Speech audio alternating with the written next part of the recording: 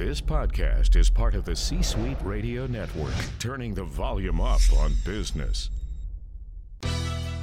We all know most executive level positions are not posted or advertised. So the big question is this: if those 100K plus jobs are not posted or advertised, how do you go about your job search in a way so you can find the right companies, connect with the right people, and land your next ideal opportunity as quickly as possible and without compromise? That is the question, and this podcast will give you the answers. My name is Chris Kirkpatrick, and welcome to Executive Job Search Secrets. Hello and welcome. My name is Chris Kirkpatrick, and this is the Executive Job Search Secrets podcast. And today's topic is something that I think is extremely important to anybody who is looking actively for a job, especially if you're in between positions. Mental and psychological preparation for your job search. I know it seems counterintuitive, especially emotionally. We want to get out there. We want to feel progress. We want to do something. There's a lot of fear, uncertainty, anxiety about being out of work.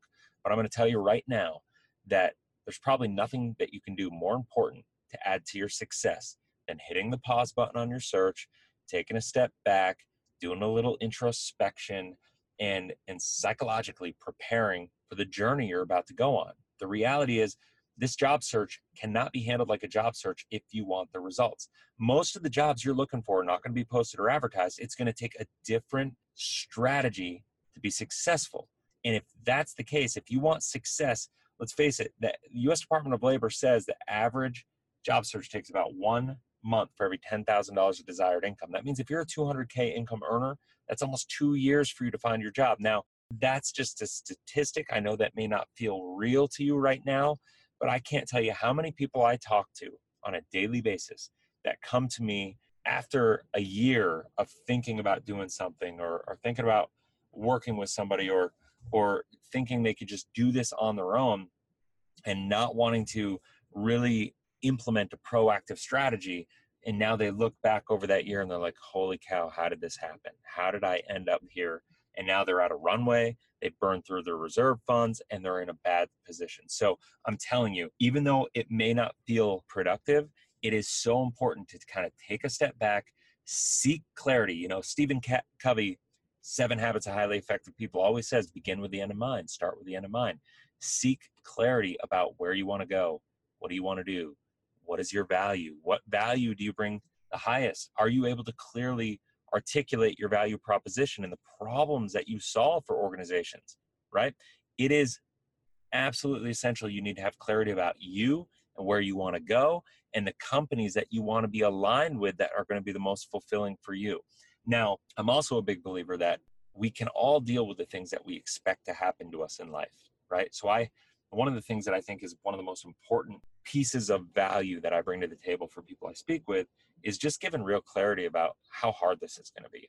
I have no interest in blowing smoke to you about that you're going to be able to find what you're looking for in 60 or 90 or 120 days or anything of that nature. You may be able to. We have a lot of clients that have, by all means.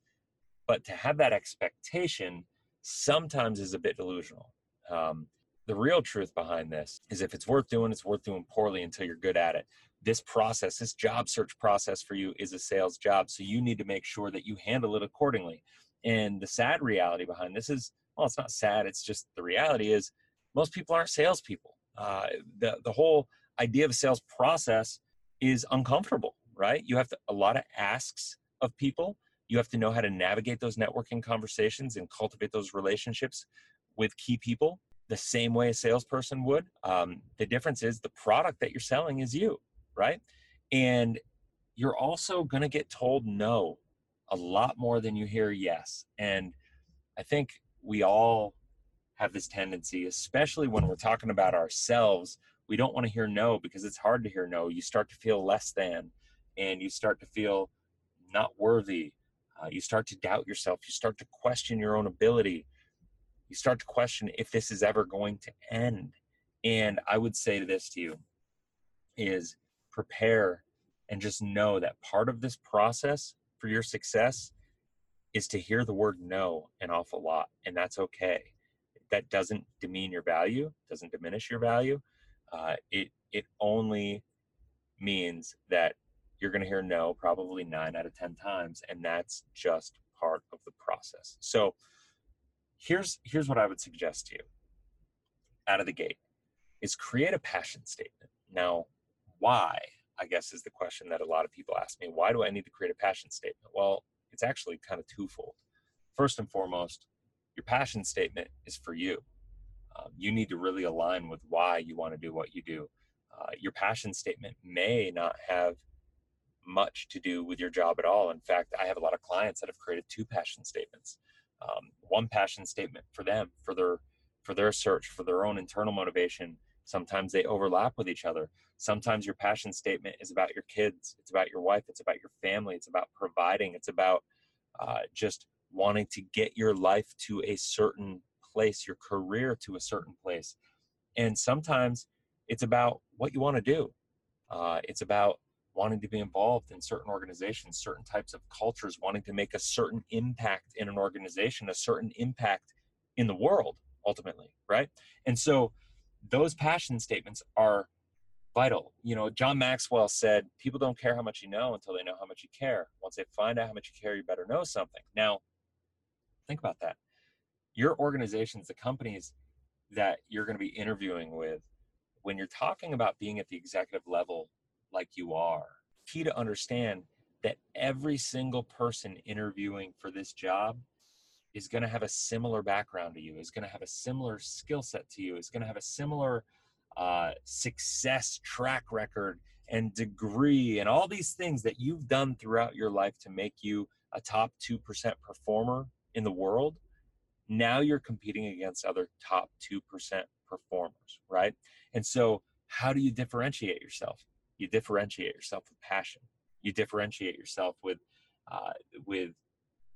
heart, with just desire. And if you think about it, you could put two football players on the field and they can have equal talent.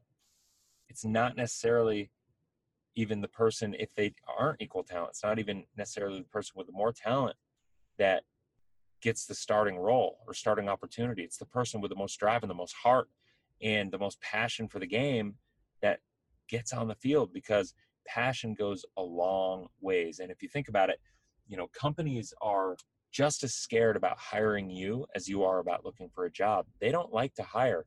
It's a really risky proposition for companies to bring on new people.